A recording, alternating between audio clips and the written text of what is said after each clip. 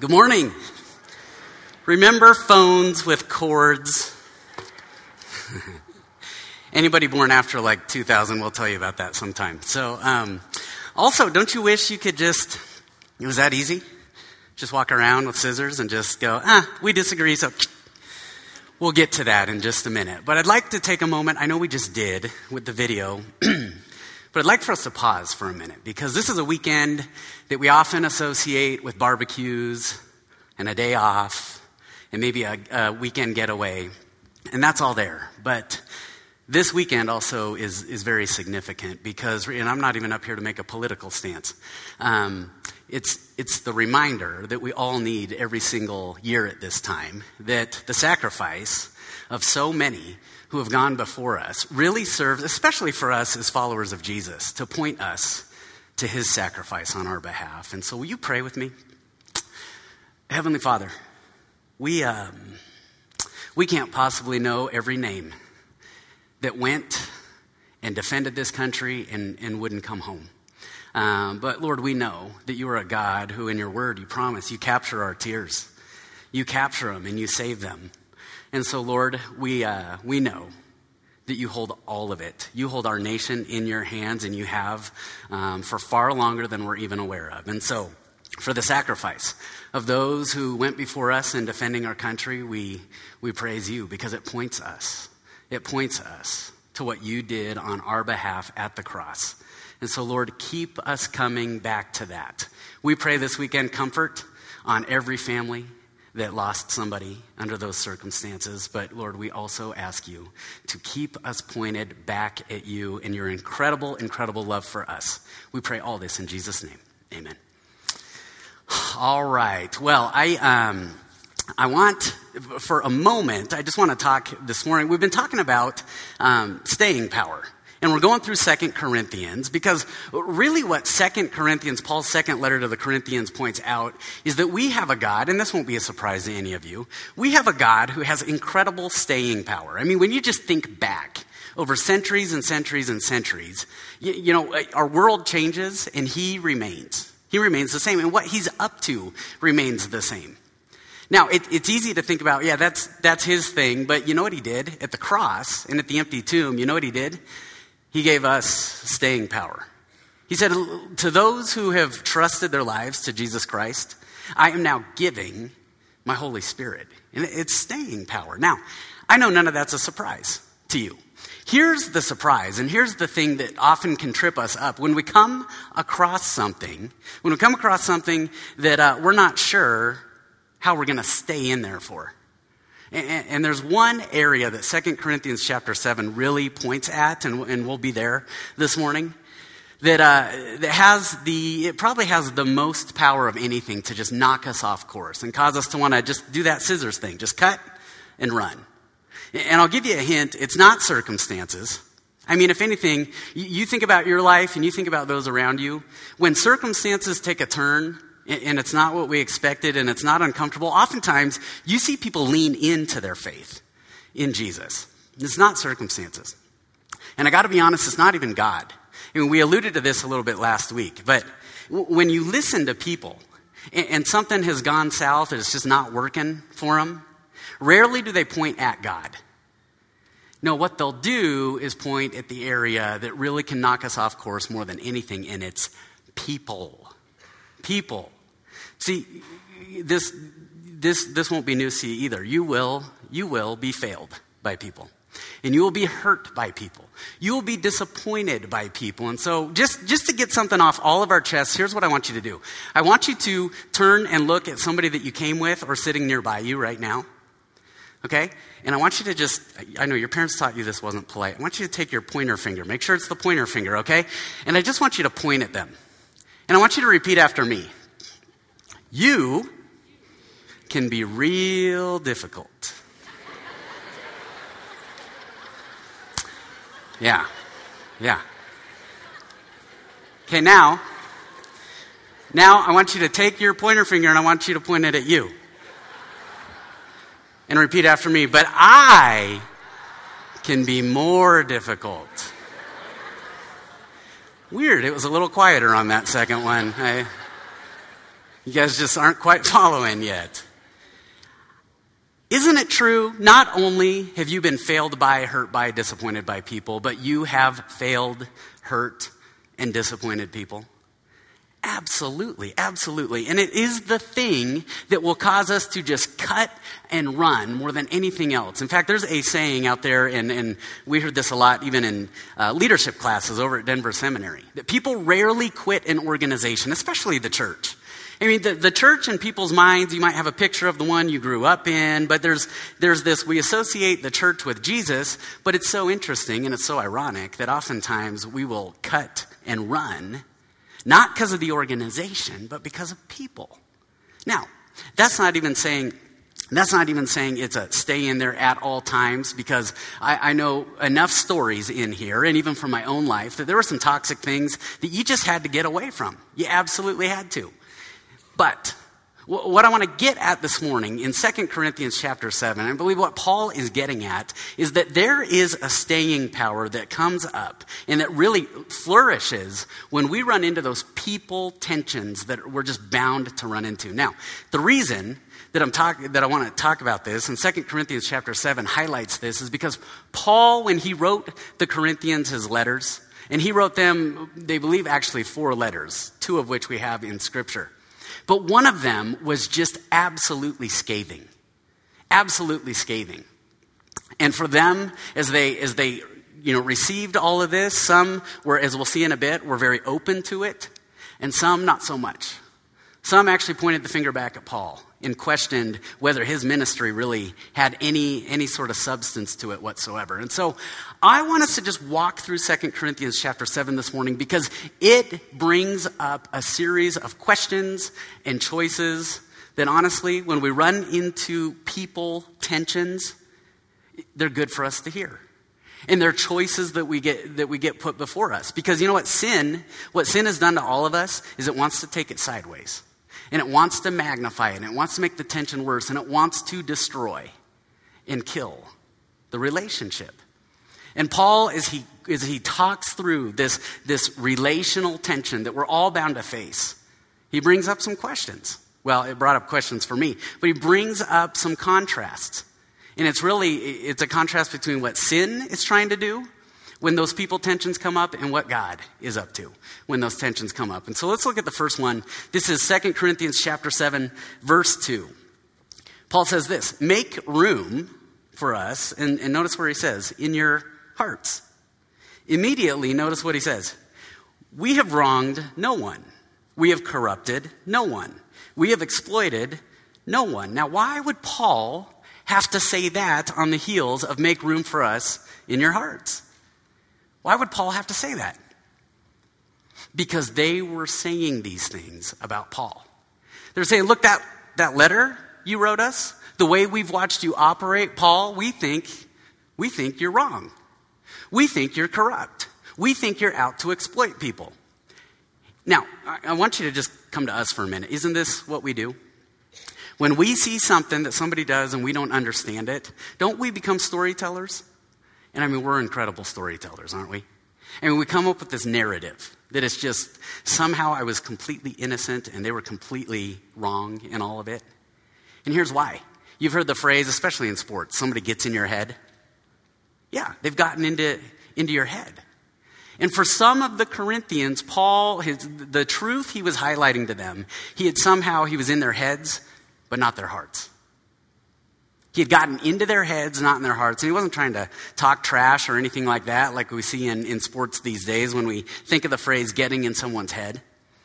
But they just had formed a narrative. They'd formed a narrative, and they hadn't seen him in a while. And so when we haven't seen somebody in a while, when things are silent, our narratives tend to kind of go downhill, don't they? Well, Paul had a different approach to it. See, for Paul, they remained in his heart. Here's how you know somebody's in your heart. Listen to what he says. Verse 3. I do not say this to condemn you. I have said before that you have such a place in our hearts that we would live or die with you. Think about that. Okay, some of you might have a specific face in mind right now. That you just, as we were pointing the finger at each other earlier, you wish they could have just been sitting there. And you wish you could have just said, you are so difficult. pretty much all the time, right? But Paul says, I would live or die with you. When you think of that face, could you live with them? Could you die with them?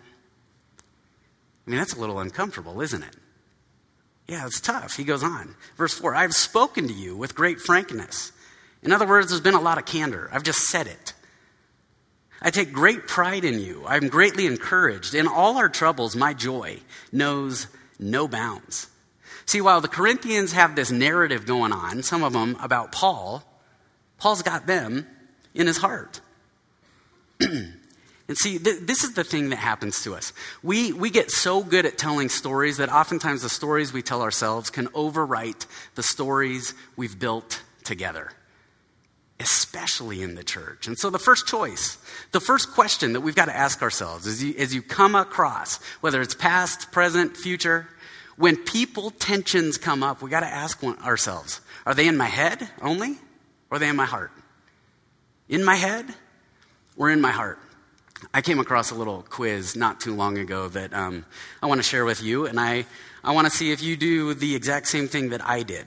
It says this. It says, suppose it's time to elect a new national leader. There are 3 candidates, and here are some facts about each. Candidate A, he associates with crooked politicians and consults with astrologists. He's had 2 mistresses. He also chain smokes and drinks 8 to 10 martinis a day. Wow, okay. Candidate B, he was kicked out of office twice, sleeps until noon, used opium in college, and drinks a bottle of whiskey every single evening. Candidate C, had faithful service to their country, vegetarian, doesn't smoke, drinks an occasional beer, has never committed adultery. And it says, which of these candidates would be your choice? Everybody got one in mind? All right. Who said candidate A? Oh, just because you guys all know where I'm going with this. Who said B? Who said C? Okay. Candidate A, Franklin D. Roosevelt. Candidate B, Winston Churchill. Candidate C, Adolf Hitler. Whoa. See, now I know what you're thinking right now. Nathan, that's not fair. You gave us such limited information, but that is exactly the point. Isn't it true? The best we can do is operate with very limited information about one another. And what makes it worse is we're our own editors. So I pick and choose the information I want to include or exclude about you and about people, don't we? We all do this. And yet what Paul is getting at is this thing that he had experienced in his own experience with Jesus Christ. That no matter what I see, no matter what bits of information I have, make room. We got to make room for one another in our hearts because that's exactly what Jesus did. We talk about unconditional love. It is without conditions. Sorry, I will never do that to you again, okay?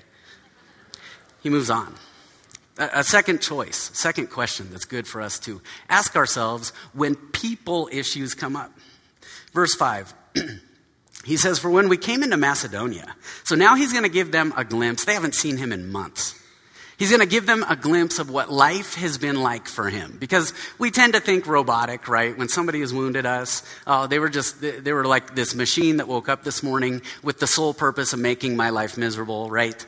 He said, for when we came into Macedonia, we had no rest, but we were harassed at every turn. Conflicts on the outside, fears within.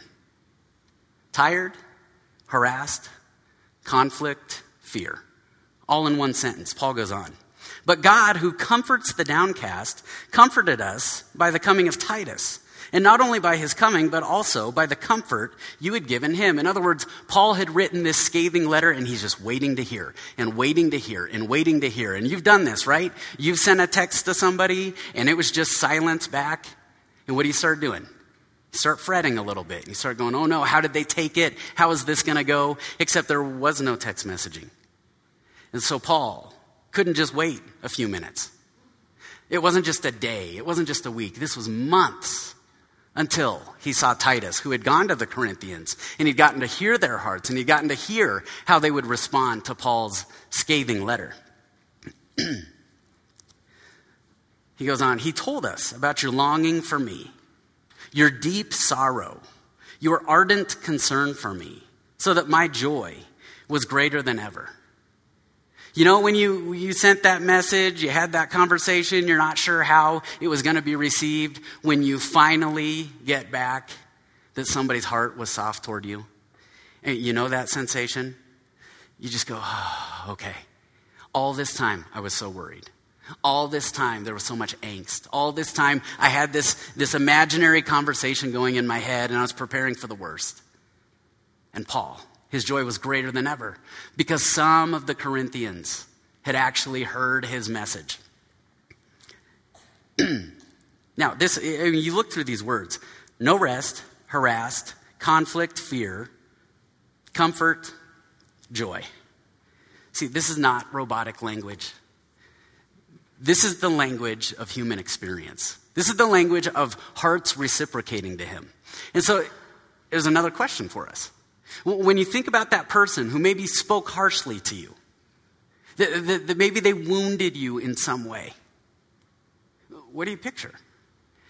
I mean, when you haven't talked to him, do you see a villain? Or do you see somebody who's vulnerable? Because what we just learned from Paul is that Paul, who we think of as bold and brash, and he's just like taking the world by storm for Jesus, he also was vulnerable. He also had a tender heart. There's a book that I know many of you have read from C.S. Lewis. It's called Screwtape Letters. And in Screwtape Letters, what you've really got you've got these two demons that are having a conversation. And the whole book is centered around, there's a new Christian that one of them has been assigned to work on.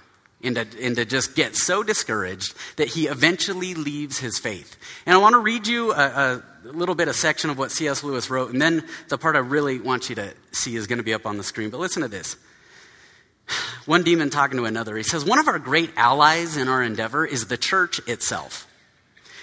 When your he calls him his patient. When your patient gets to his pew and looks around him and he sees that selection of his neighbors that he has previously avoided, you want to lean pretty heavily on those neighbors. Make his mind go back and forth between an expression like the body of Christ and the actual faces in the next pew. Provided that any of those neighbors sing out of tune or have boots that squeak or double chins or odd clothes, the patient will quite easily believe that this religion must therefore be somehow ridiculous. At this present stage, he has an idea of Christians in his mind, which he supposes to be spiritual, but which in fact is largely pictorial. His mind is full of togas and sandals and armor and bare legs. That's our new dress code, by the way. And the mere fact that the other people in church wear modern clothes is a real, though of course an unconscious, difficulty to him. Work hard then on the disappointment or anticlimax, which is certainly coming to him in his first few weeks. The enemy, and keep in mind these are demons, so he's referring to God here. Our enemy allows this disappointment to occur on the threshold of every human endeavor. It occurs when the boy who has been enchanted in the nursery by stories from the Odyssey buckles down to really learning Greek. It occurs when lovers have gotten married and begin the real task of learning to live together. In every department of life, it marks the transition from dreaming, aspiration, to laborious doing. And then I want you to read this. I've been writing on the assumption that the people in the next pew afford no rational ground for disappointment. Of course, if they do, if the patient knows that the woman with the absurd hat is a fanatical bridge player, that's a biggie, isn't it? All right. Is a fanatical bridge player, or the man with squeaky boots, a miser and extortioner, then your task is so much easier. All you then have to do is keep out of his mind the question, if I, being what I am, that is with all my flaws, can consider that I am in some sense a Christian, why should the vices of other people in the next pew prove that their religion or Christianity is just hypocrisy and convention? Now, I know that was a lengthy selection, but here's the idea. Too often, isn't it true that it's easier to just think of somebody as a villain through and through than to be reminded of the vulnerabilities of the human heart that every single one of us deals with? Absolutely. That's question number 2. Question number 3 comes up in the next few verses. Even if I caused you sorrow by my letter, that one that was just so harsh. Even if I caused you sorrow by my letter, I do not regret it. You know what Paul's saying here? Sorry, not sorry. If you've ever quoted that, you're actually quoting the Bible there, okay? Sorry, I'm just not sorry for what I said. It actually felt good to say it, okay? He said, though I did regret it, I see that my letter hurt you, but only for a little while. Yet now I'm happy, not because you were made sorry, but because your sorrow led you to repentance. For you became sorrowful as God intended, and so were not harmed in any way by us.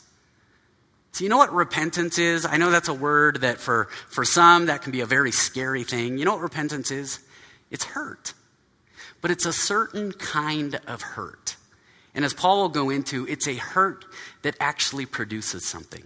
It's a hurt that God is in and God is using. See, you want to know how you know somebody loves you? Do you want to know how you know if you actually love somebody? When you can say to yourself that I know that my relationship with God is more important to them than my view of them. And you know you love somebody, if you can look at somebody and you can say, your relationship with Jesus Christ is more important to me than your view of me. Now that's a hard place to get to, isn't it? That's a really hard place to get to, but this is what Paul is getting at. He's saying, listen, goal number 1 for me is not for you to like me, it's for you to love him. And that you would know that he loves you so much. So this is why Paul can say, so I'm sorry, not sorry. And then he goes into what this sadness looks like. Verse 10, godly sorrow brings repentance that leads to salvation and leaves no regret. But worldly sorrow brings death. See, one kind of sorrow knows that it's actually missing out on the life that God offers. And the other sorrow is worried that it's missing out on what the world offers. And so the third question, third choice we got to make. Whatever sadness, whatever anger, whatever hurt, whatever pain has developed as a result of tension with people, we got to ask ourselves, what kind of sorrow is coming up inside me? Is this godly sorrow or is it worldly sorrow? Right? Parents, don't we say this to our kids? Are you sorry because you're actually sorry, or are you just sorry because you got caught? I remember one night in high school, only happened one time ever, but I got left out. Actually, it happened a lot, okay?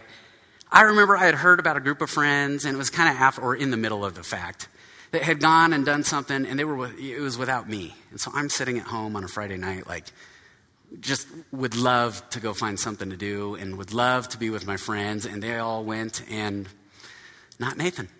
I wasn't there. And I remember just sitting there thinking, oh my gosh, we can camp out in what we're missing out on, right? Because I just want to be loved, I just want to be respected, I just want to be included, right? And I remember sitting there that night and just going, oh my goodness. And I could sit here and I could fret. I could just sit here and fret and fret and fret over what I'm missing out on. It would be, as I read this, a worldly sorrow. And I can tell you this is the first time that I seriously at length opened up my Bible. And yes, that night God was pretty much last resort, and yet he was faithful even then to remind me that he is a God who walks with us even in the sorrows. And it produces something. He leads into it in verse 11. See what this godly sorrow has produced in you. What earnestness, what eagerness to clear yourselves, what indignation, what alarm, what longing, what concern, what readiness to see justice done. At every point you have proved yourselves to be innocent in this matter. Did you catch that list? I mean, it's a lot of things, but they're internal things. And this should cause us to ask ourselves, what's coming up? You know, when tension comes up with people, what comes up in me? Is it this list? Is it defensiveness? Is it anger? Is it loneliness? What is it? And Paul, he says, when I hear how you responded to the way I wounded you, I know this is godly sorrow. I know God has cut you to the heart, and he's caused you to come back to him. And then what he says next is for those of you in here that you're maybe concerned, Paul is saying every relationship, even the toxic ones in your life, even the most damaging ones, that you just have to be in there for. And so Paul actually clarifies what he's not saying here. Listen to this. Verse 12. So even though I wrote to you, it was neither on account of the one who did the wrong, nor on account of the injured party. Paul says, you want to know what's going on here? You want to know what relational tension with people does? It actually has nothing to do with the people and who was right and who was wrong, and this one was 80% right and this one was 20% right. Has nothing to do with that. He says, but rather, I wrote to you, but rather that before God, you could see for yourselves how devoted to us you are. Did you catch that? Paul's pointing them back to what's really going on here. I know it looks like the mess of people stuff, but what's really going on is God is faithfully drawing you back and drawing you back to him. That when we get right with him, we gain clarity with them. And so another question comes up in the midst of the tension. Am I wanting to get right with him or look right to them? See, there's this defensiveness that rises up, right? We so want to straighten out how we look in the eyes of other people. And Paul says, no. This happened so that you'd be right here.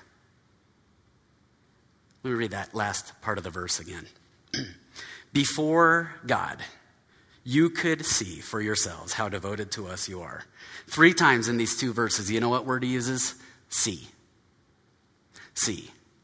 You know what God is doing? He's making clear where we are with him whenever things get sideways with them. Now, it produces something. It actually produces action. Maybe the best way to describe this is years ago, I'm sure you've all had the experience. You buy raw chicken from the grocery store, and we now schedule it in our house because trash day is Thursday. Have you ever thrown a styrofoam container, an empty styrofoam container with raw chicken juice in the trash? It is the most foul smell in the world within like an hour. Okay, so I've like quadruple bagged that thing before. I've put baking soda in there before just to minimize the smell. Then I've put it out in the can in the garage. And it never fails. Within 24 hours, it is just rotten. It's absolutely disgusting. And so Carol's like, well, then put the can outside because we keep it in our garage. So put it outside. The next day, there are like vultures and bears and eagles. And I mean, it's a zoo out there, okay? Because they're just drawn to this smell. Okay, so one week this happened, and I think this was a week Lainey was still in diapers, and so her diapers were in there as well. And our trash day is Thursday, and I woke up. It was one of those rare days that I slept in, and garbage trucks have a certain sound.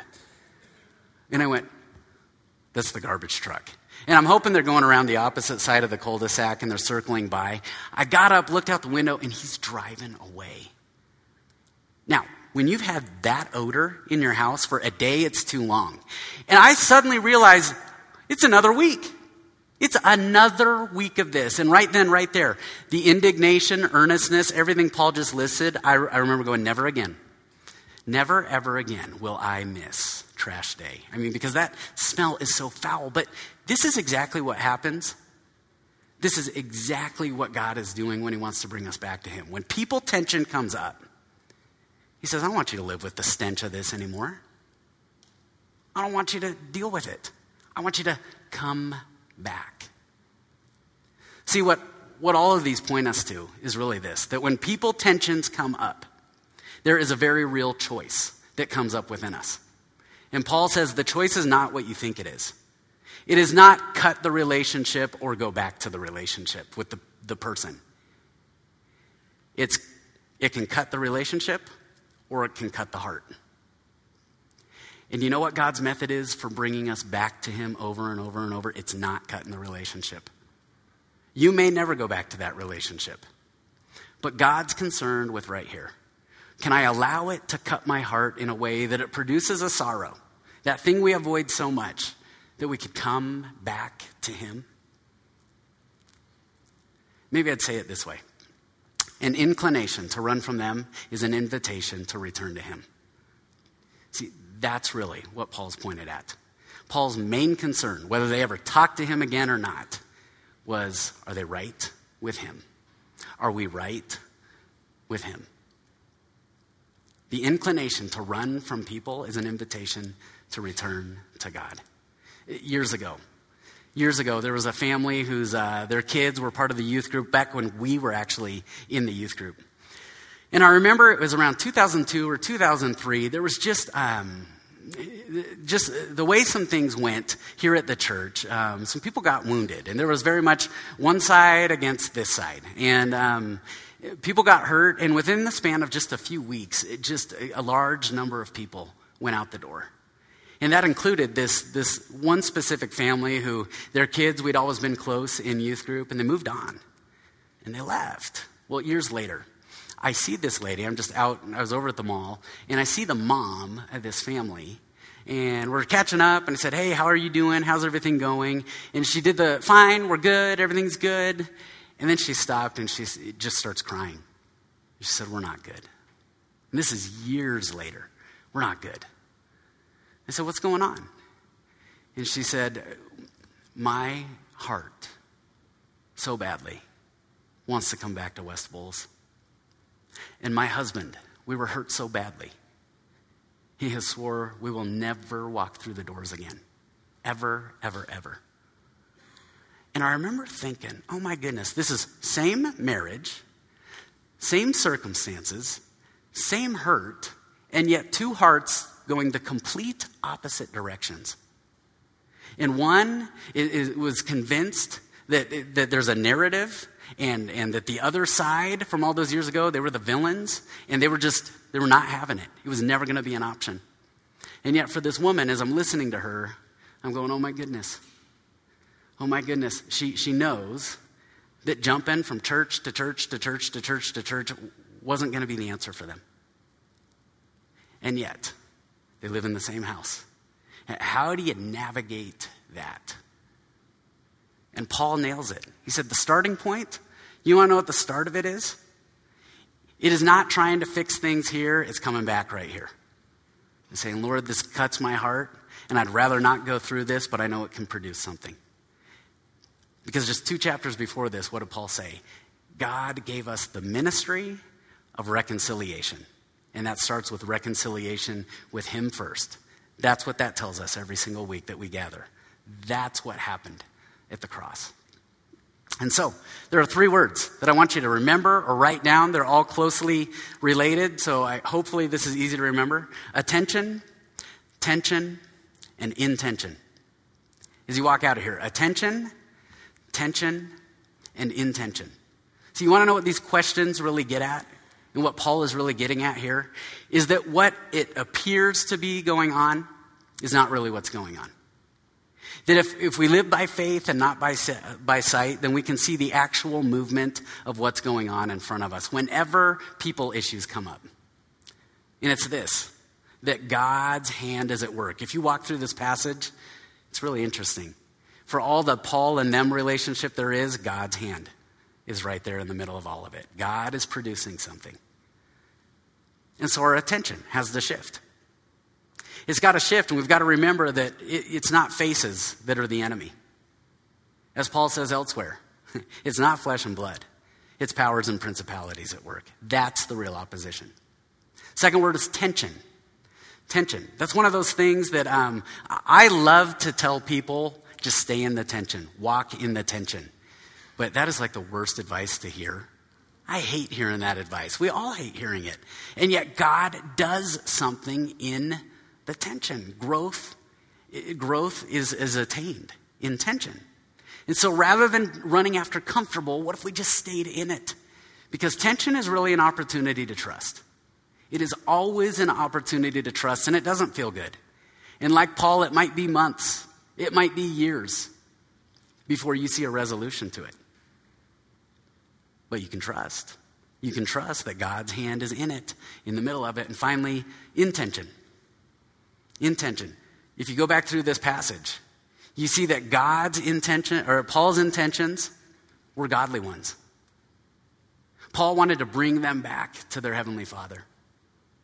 And you even read in there that God intended something through this. And so could we all as a body do a favor for one another? Can we assume godly intentions? Can we just assume godly intentions even when it doesn't look like it? And it very well may not be. It may not be. But you can know that God has godly intentions through it. He absolutely does. The inclination to run from them is an invitation to return to him. And so as the worship team comes back up, let me close us in prayer. Heavenly Father, Lord, we come before you, and as someone in my own life reminded me, the thing that we need most is relationship, and yet the hardest thing to maintain is relationship with other people. Because we so misunderstand one another, we so get going with our own narratives. And so, Lord, give us a heart for one another that you have for us. That ministry of reconciliation, let it come from the same place that it came for Paul. That out of his own experience and his own relationship with you, we would go and we would be reconciled with others. That we would bring that into the world and invite others to be reconciled with you as well. Lord, illuminate in our hearts where maybe we've run down the road with a narrative. But more than anything, illuminate in our hearts that if our heart has been cut deeply by you, that we can interpret that as godly sorrow. And we ask that it would be a sorrow that you would use to just grow and produce a crop and a harvest of righteousness for you and for your kingdom. We pray all this in Jesus' name. Amen.